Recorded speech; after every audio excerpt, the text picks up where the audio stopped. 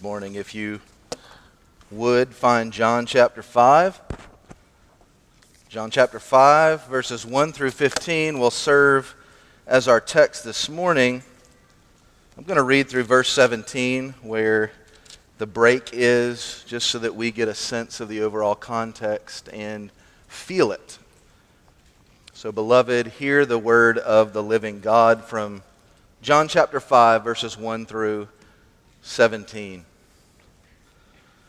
Well, after these things, there was a feast of the Jews, and Jesus went up to Jerusalem. Now there is in Jerusalem by the sheep gate a pool, which is called in Hebrew Bethesda, having 5 porticos. In these lay a multitude of those who were sick, blind, lame, and withered. A man was there who had been ill for 38 years. When Jesus saw him lying there and knew that he had already been a long time in that condition, he said to him, "Do you wish to get well?" The sick man answered him, "Sir, I have no man to put me into the pool when the water is stirred up, but while I am coming, another steps down before me." Jesus said to him, "Get up, pick up your pallet, and walk." Immediately the man became well and picked up his pallet and began to walk. Now it was the Sabbath on that day. So the Jews were saying to the man who was cured, "It is the Sabbath, and it is not permissible for you to carry your pallet." But he answered them, "He who made me well was the one who said to me, 'Pick up your pallet and walk.'" They asked him, "Well, who is the man who said to you, 'Pick up your pallet and walk'?" But the man who was healed did not know who it was, for Jesus had slipped away while there was a crowd in that place. Afterward, Jesus found him in the temple and said to him, "Behold, you have become well. Do not sin anymore, so that nothing worse happens to you." The man went away and told the Jews that it was Jesus who had made him well. For this reason, the Jews were persecuting Jesus because he was doing these things on the Sabbath. But he answered them, "My Father is working until now, and I myself am working." May God add his blessing to the reading of his word, and let's ask him again for help. Father, we add our prayers again to the harmony of prayers from today, that we are a needy people and we need you. We do pray, Lord, that you would help us. Holy Spirit, come and speak John 5 to us, and all that you intended for this chapter to be. We pray that you would preach it to our hearts and apply it, that the man behind this pulpit would decrease, that Christ would increase, that we would behold him, that we would be conformed into his image. We need your help to see the glory of Jesus. It's our greatest need this morning, oh God. We pray that you would help us now. In Jesus' name, amen. Well, last week we walked through John chapter 4 with Jesus as he healed the nobleman's son. And this, according to verse 54 in John 4, was the second sign that Jesus performed when he had come out of Judea into Galilee. We also saw that the nobleman was provoked to saving faith. Again, the purpose of the sign, because of what Jesus had done, he and his household believed. They said Jesus is the Messiah by their faith. It was real. It was not a fake faith. And this is what John wants, isn't it? This is why he wrote the gospel. It's good for us to be reminded again. Matt read it last week, and I think almost every week since we've started it has been read. But it's good for us to hear again why John wrote the things he did. In John chapter 20, verses 30 and 31, we read, "Therefore many other signs Jesus also performed in the presence of the disciples, which are not written in this book. But these have been written so that you may believe that Jesus is the Christ, the Son of God, and that believing you may have life in his name." That's John's laser-focused purpose agenda. It's not, hey, John, why did you write this book? You could have put all kinds of things in there. Why did you write the things that you put in here? He doesn't reply, really, there was no reason. I just took things that I saw and just kind of threw them into a book. Thought it would be helpful. It's the complete opposite. He has a purposed agenda.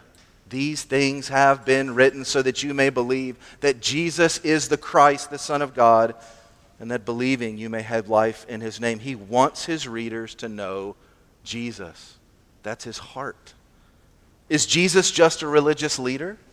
Was he just a great man? Was he a heroic man who pushed against the establishment? Well, John, the human author, places his words in careful order in his purpose statement to point to the glorious reality that Jesus Christ is not a heroic leader or just another religious leader, but he is the Christ, the Son of God. And we, the readers and hearers of John's gospel today, must reckon with his purpose statement. I've quoted this poem often from this pulpit. John Newton's hymn says it's best when we think about John's purpose statement. What think you of Christ is the test to try both your state and your scheme. You cannot be right in the rest unless you think rightly of him, as Jesus appears in your view, as he is beloved or not. So God is disposed to you, and mercy or wrath are your lot. We all must reckon with this. Who is Jesus? Well, as we enter into John 5, John's purpose statement looms in the background as we read, and we see another healing by Jesus, which points us to something greater, namely life in his name. It's the third sign. But this time, I believe the text speaks to a very different outcome, and the timing of this miracle, this sign, sets the stage for the opposition that will now follow Jesus through the rest of the book and ultimately to his death. Well, as we walk through this passage today, I just want us to consider three headings. We're just going to walk right through the passage. 1, suffering in verses 1 through 9. 2, Sabbath. And then 3, sin and the Savior. So suffering, we'll consider the man's healing. 2, the timing that it happened on the Sabbath. And then finally, in that second meeting, sin and the Savior, found in verse 14 and 15. Well, let's considering the suffering that we find in the first 9 verses. Well, John tells us that after these things, there was a feast of the Jews, and Jesus went up to Jerusalem. We don't know exactly what the feast was. A lot of people speculate about a lot of different things, but we just know that he came up during a feast. And he was in this place called Bethesda, and there was a multitude of people who were sick, lame, blind, and withered. He notes the sheep gate that was in northern Jerusalem, and this pool that he notes had 5 colonnades or 5 columns. So you can picture 5 columns by the pool, had a shelter on it where all of these sick and lame people came. So you have all these numerous people. They're desirous to have their infirmities healed. Can you picture it? They're lying in wait, looking for relief. They're sitting under this shelter. They're desperate in their condition, sick and they want to feel better, blind and want desperately to have sight, withered and lame wanting to be restored to a healthy and wholesome condition. Well, as we move through the text, let me just make a note about verses 3 and 4. You'll notice that I did not read them. The New American Standard does include them. And there is a note off to the side. It's bracketed, as you probably have seen, that the earliest manuscripts did not include these verses. The ESV leaves them out completely. I believe there's a footnote there. Just a note about those verses. We're not going to talk about textual criticism today. But we do know that there was a belief, based on verse 7, that there was something about the water that they thought, mystically, traditionally, healed the people. The lame man who's about to be healed wanted to be put in that water when it got stirred up, but he said, another step's down before me. So we do know that people back then believed that there was something in the water.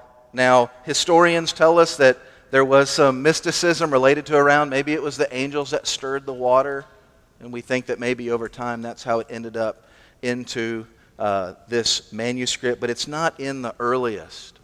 But again, the focus is not on the water, but on Jesus. History also tells us that the pools were fed likely by artesian springs, and springs do make waters swirl. So it's very possible that what they were dealing with were springs, minerals. Some people were getting some healing, some relief, maybe temporarily from the water. Well, the man that we're introduced to in verse 5 believed in the healing powers of the stirred water. He had been lame for 38 years, likely paralyzed in some way. He needs help to get into the pool, so he's paralyzed. He doesn't have any friends to put him in. 38 years. Think about that. It doesn't say 38 years from birth. We don't know. But if you're 10 years old, paralyzed until 48 years old. If you're 20, 58. If you're 35 to 73. You start thinking about 38 years. 38 years is a long time to not have the use of your legs or partially your body. 38 years prevented perhaps from getting into the one place that you believed would heal your body.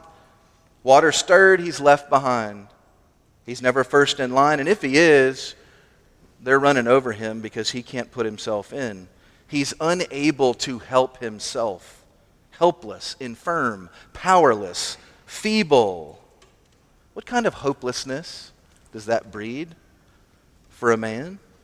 For a person? He's utterly hopeless. He's looking for rescue, and from the passage, we know that he's looking for wholeness in a place that is via superstition. He's looking in the wrong place.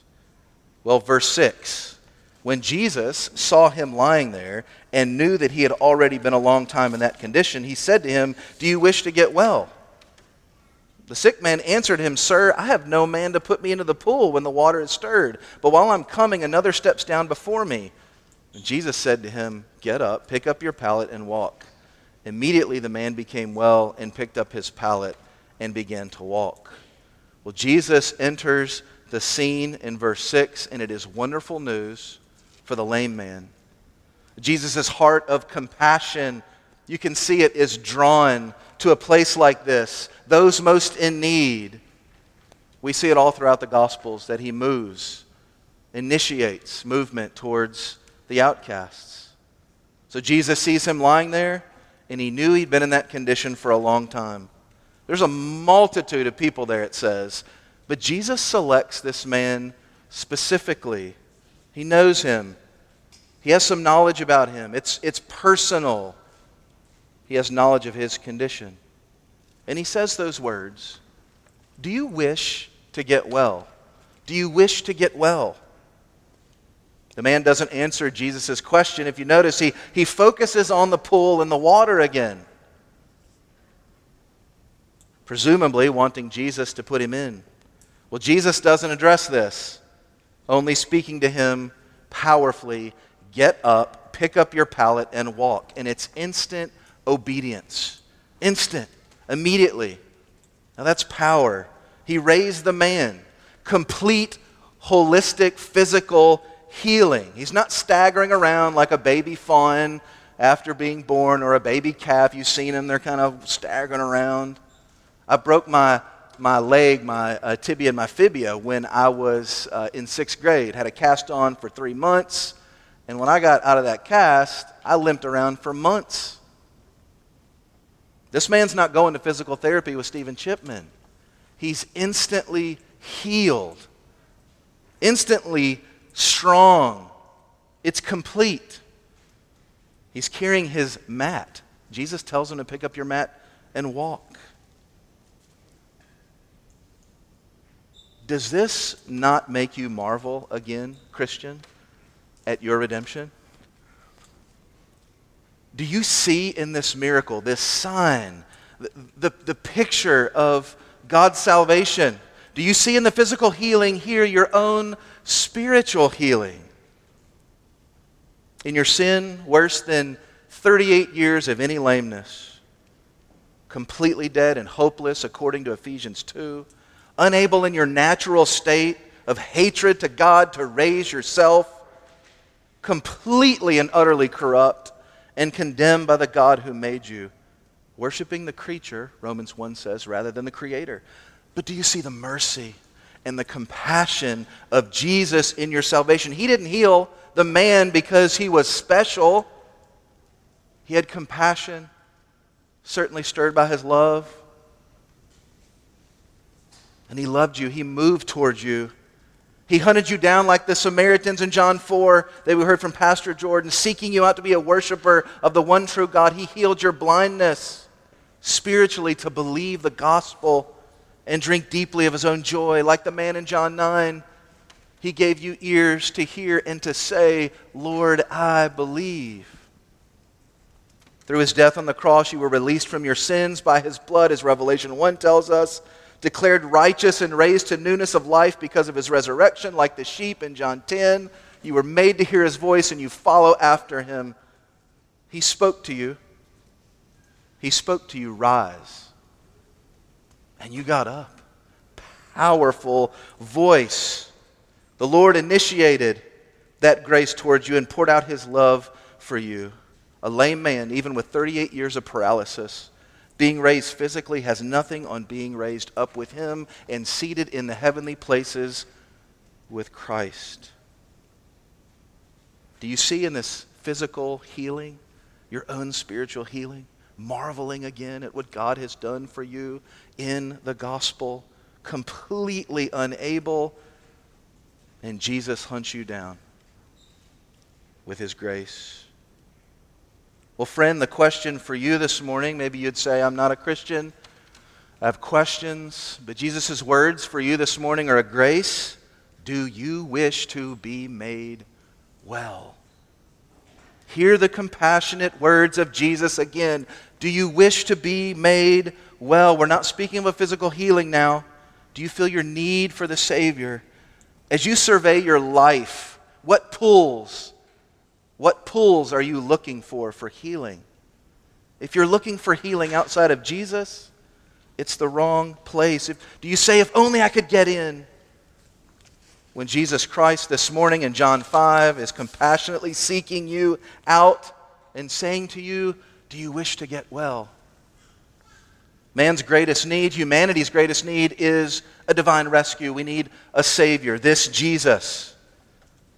Our greatest issue is sin, not some paralysis, no matter how debilitating it is.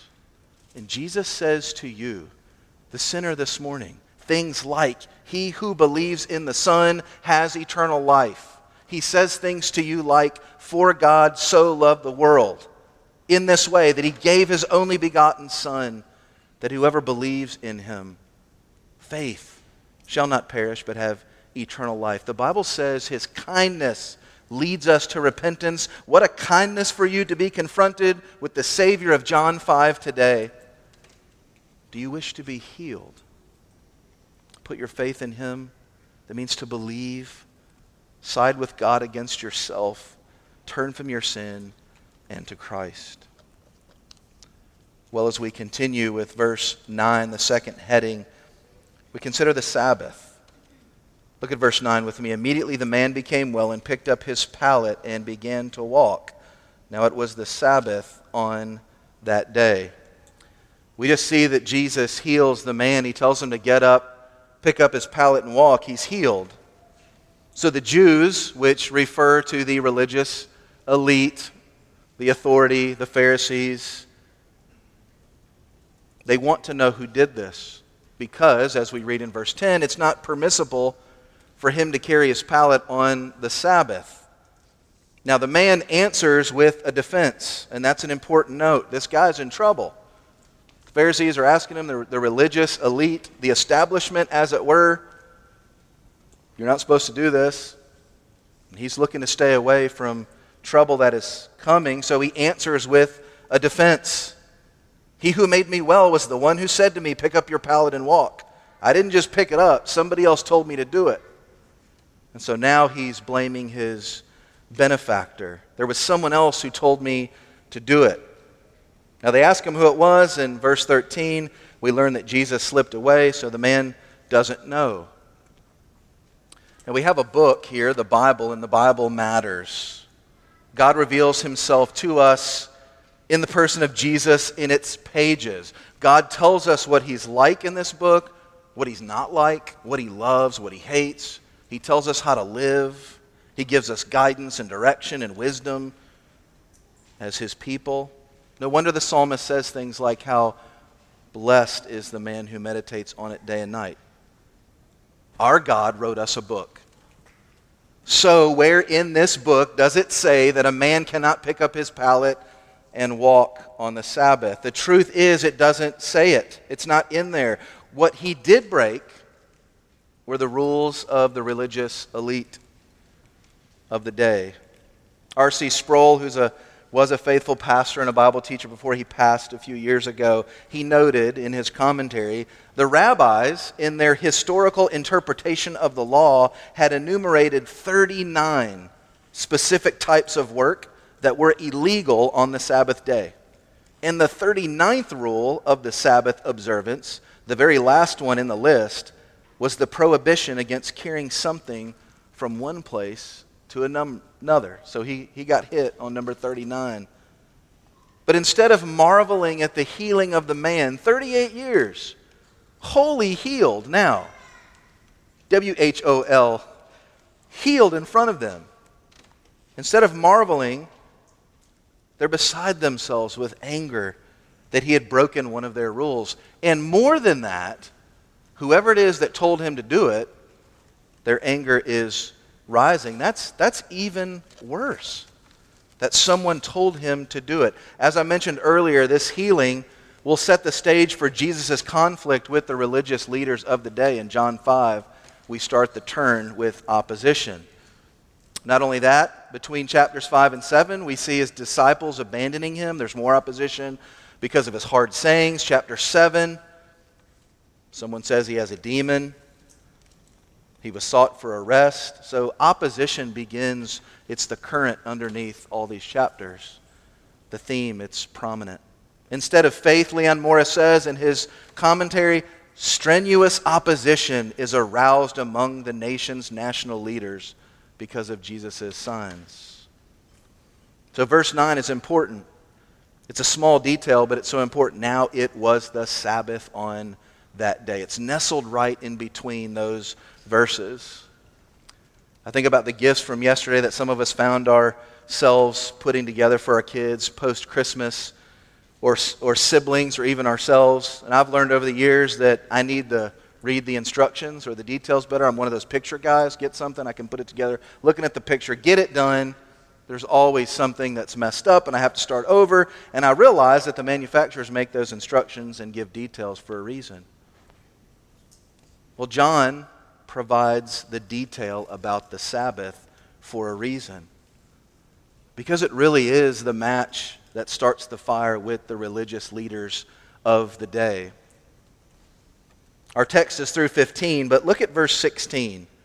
For this reason, when it's all said and done, for this reason, the Jews were persecuting Jesus because he was doing these things on the Sabbath.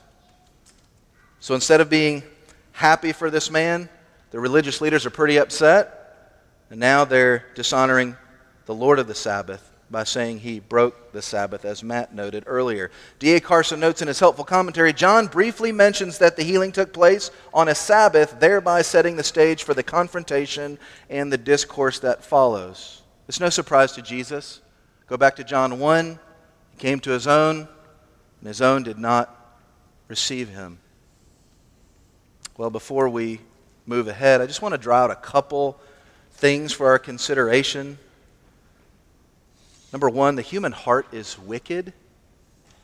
The Bible is clear about this. Ephesians 2, Jeremiah 17, really any page, you flip to any book of the Bible and you're going to see something about the human heart. We see it pictured here in John 5 with the Pharisees who had such a detailed system of works-based righteousness, so immersed in their own rules and pride that they couldn't be happy for a man who was healed after 38 years. No compassion for the man.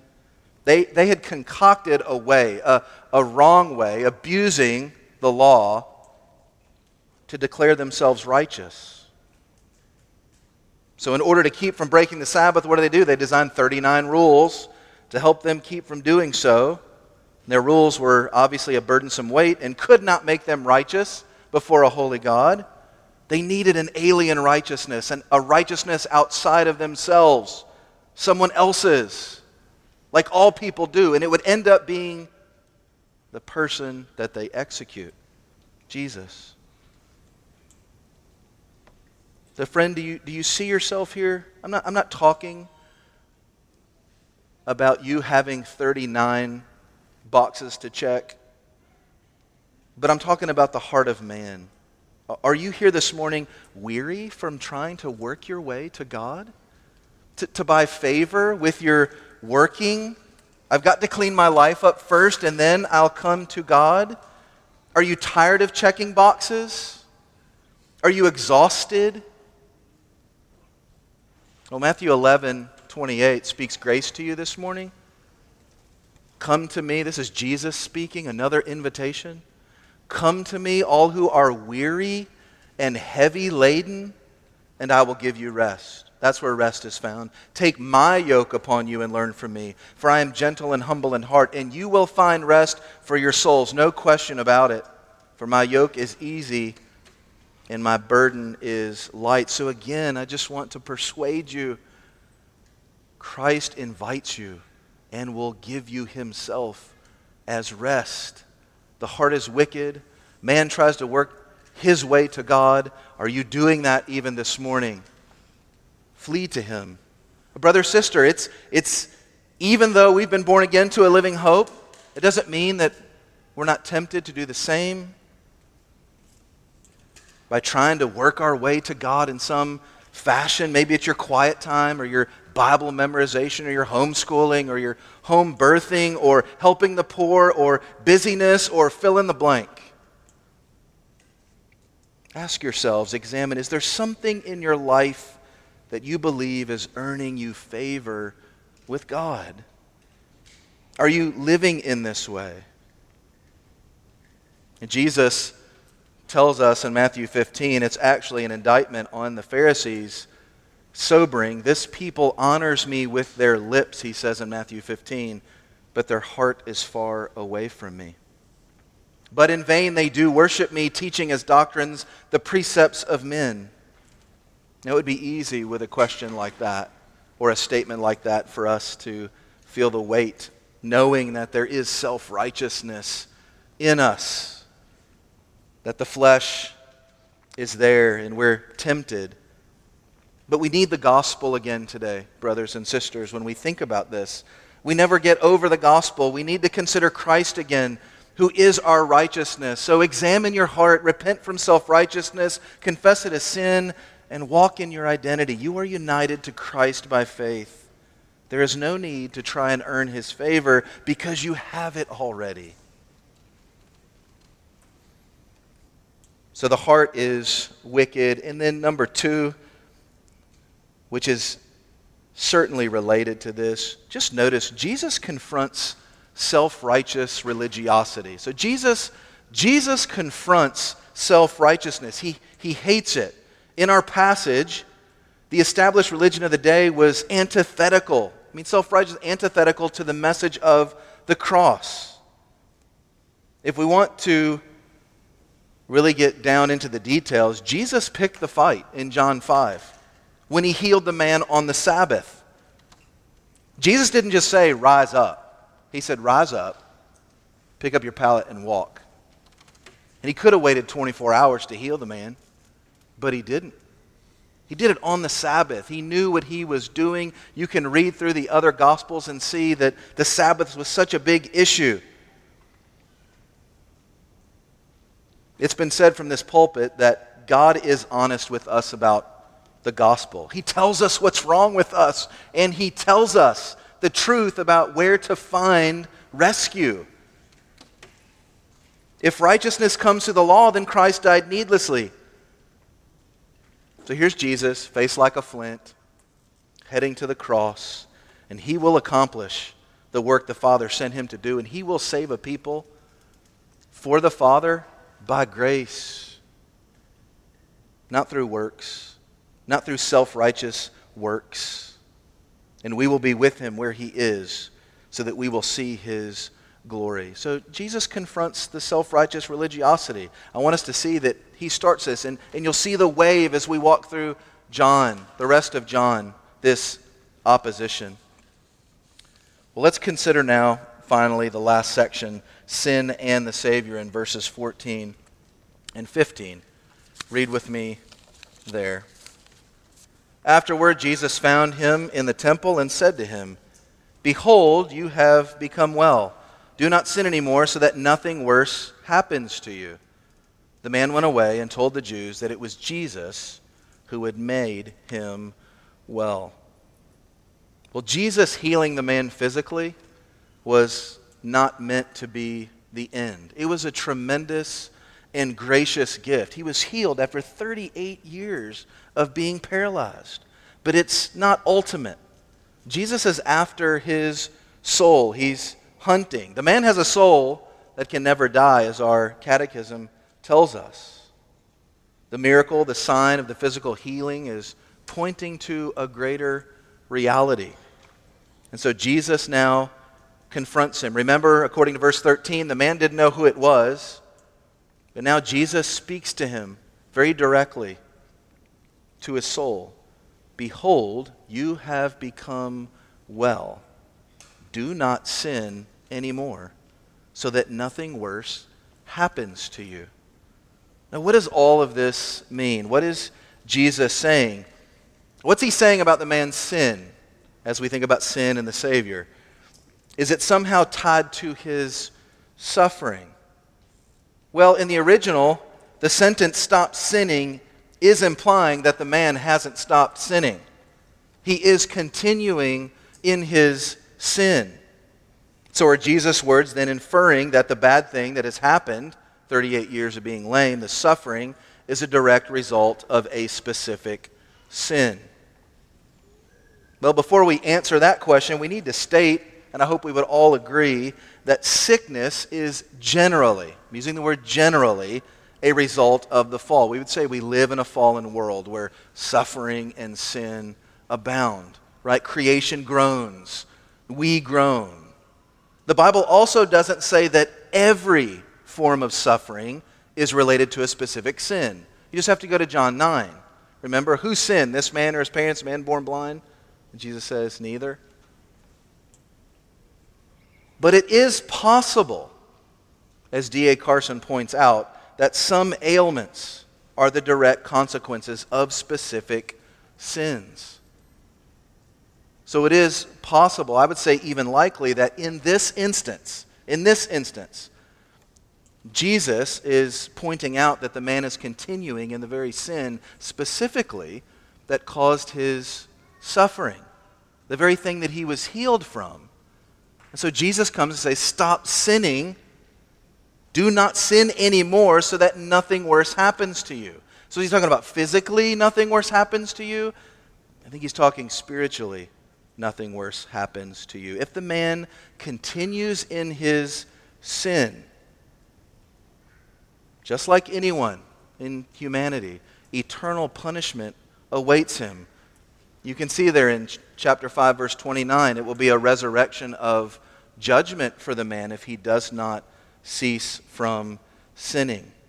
Better to be sick and lame with Christ than to be healthy physically without him. So Jesus is confronting him. He wants his soul. He's face to face with the Lord of the Sabbath.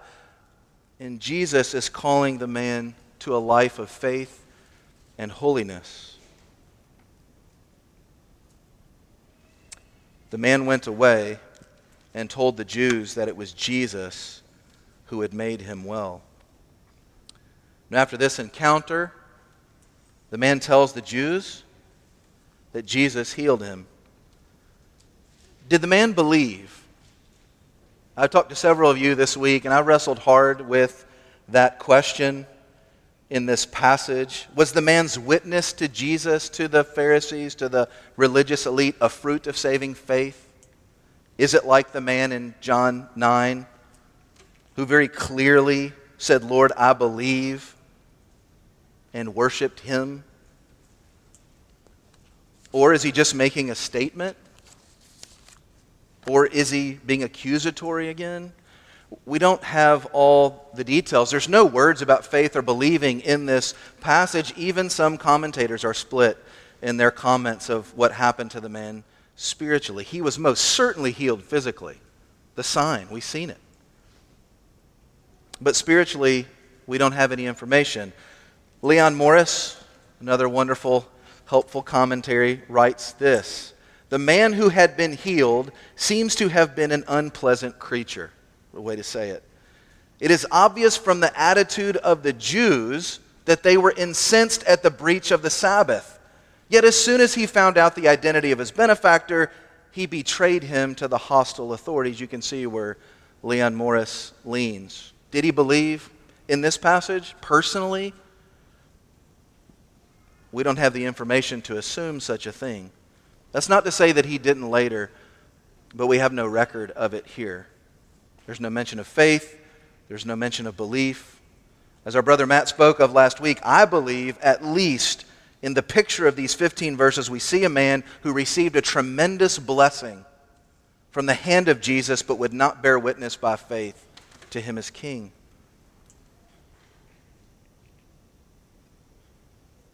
This man, I believe, is again working to find favor with the Jewish leaders by pointing to Jesus as the one who healed him.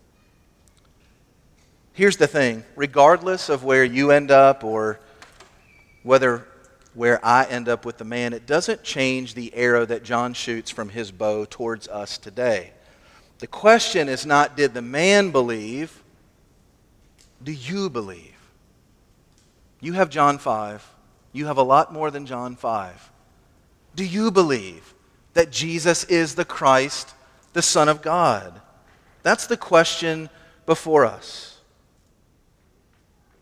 In the passage, John wants us to see again our great need and an even greater Savior. Now, the Sabbath issue we've already spoke about has been raised in John 5, and it's being brought to light here. But it will be superseded by a greater issue, a Christological one that unfolds in verse 17 and 18. I want to read it for you. We'll be close to closing. They are related. But he answered them, "My Father is working until now, and I myself am working." We've read that today. Look at verse 18. "For this reason, therefore, the Jews were seeking all the more to kill him, because he not only was breaking the Sabbath, but also was calling God his own Father, making himself equal with God." Well, John 5, 1 through 15 certainly flows into these passages, and if we wanted to know what verse 17 meant, we only have to look at verse 18. Now the Jews, Pastor Jordan will pick up on this, but the Jews knew that God did not rest from his work on the Sabbath. Now it would be utter chaos, right? God sustains, he upholds. The issue that grew from the Sabbath is that Jesus made himself equal with God. He said, "My Father is working, and I myself am working." So the discourse from verse 19 to the end of the chapter is going to be a Christological clinic from Jesus to the religious establishment. You want to know who I am? This is who I am. We think about John 5. He is the Lord of the Sabbath. This is who Jesus is, the perfect Son of God. He is our righteousness. His signs will continue and point to the fact that he is the Son of God, that he is the one who came, that he is the perfect revelation of the glory of God. He is who Philip testified to Nathanael about in John chapter 2. "We found him of whom Moses in the law and also the prophets write, Jesus of Nazareth, the son of Joseph, the promised one, who will save his people from their sins."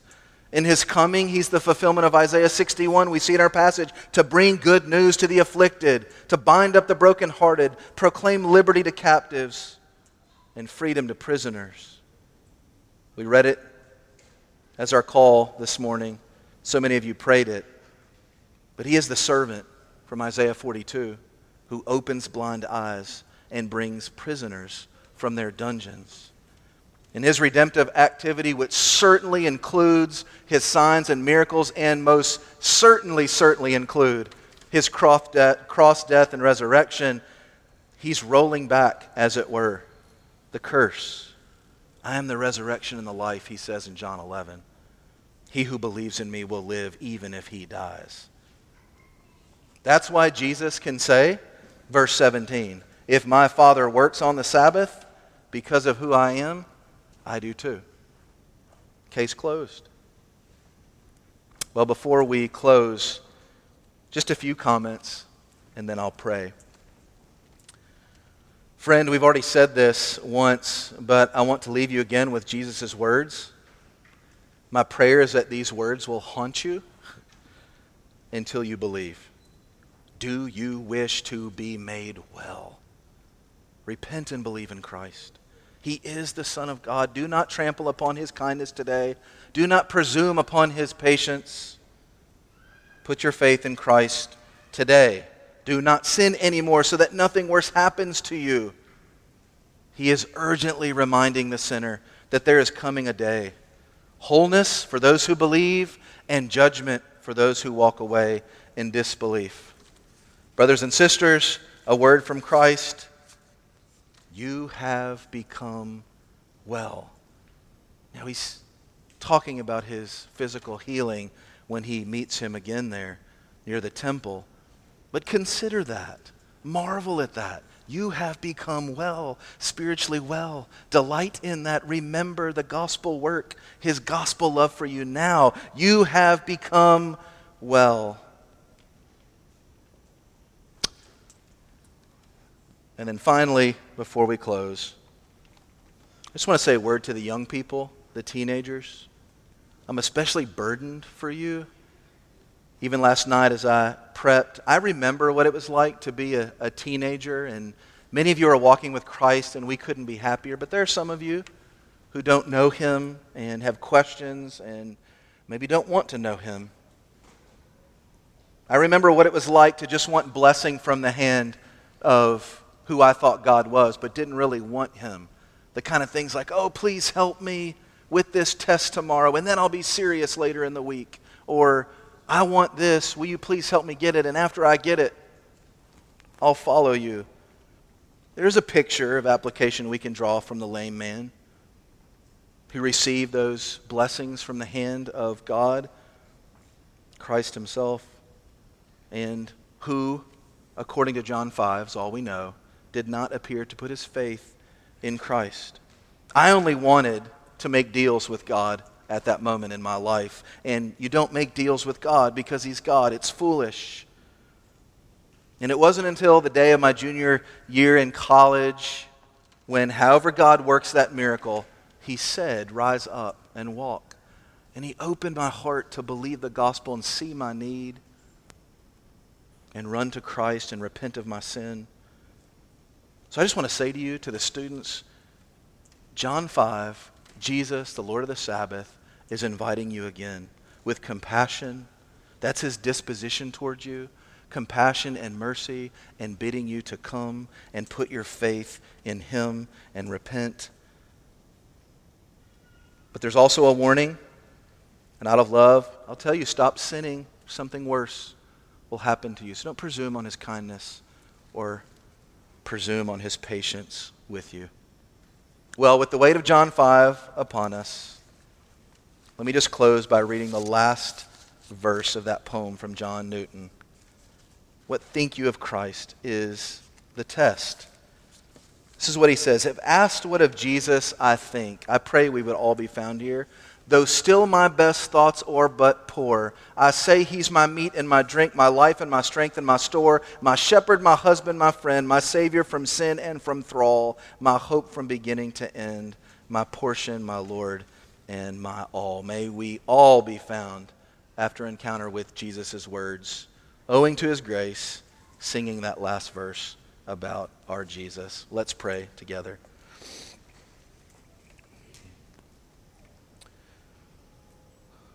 Father, we thank you for John 5. We thank you for the grace that's bound up there. We thank you for the picture that we see in this miracle, physically pointing to this wonderful wonderful work of grace that you have done for us, that Christ has saved us. We were helpless, hopeless. The far-off ones brought near by the blood of Christ. We praise you for that as your people. And Lord, I pray for those who will not pray for themselves. We pray that you would save souls today. That John 5 would be such grace in that way, a kindness that would lead someone to repentance. That those who continue in their sin would break with their sin and turn to Christ and put all their trust in Him. Holy Spirit, we pray that you would apply this word, edify your saints, and save the lost, we pray. In Jesus' name, amen.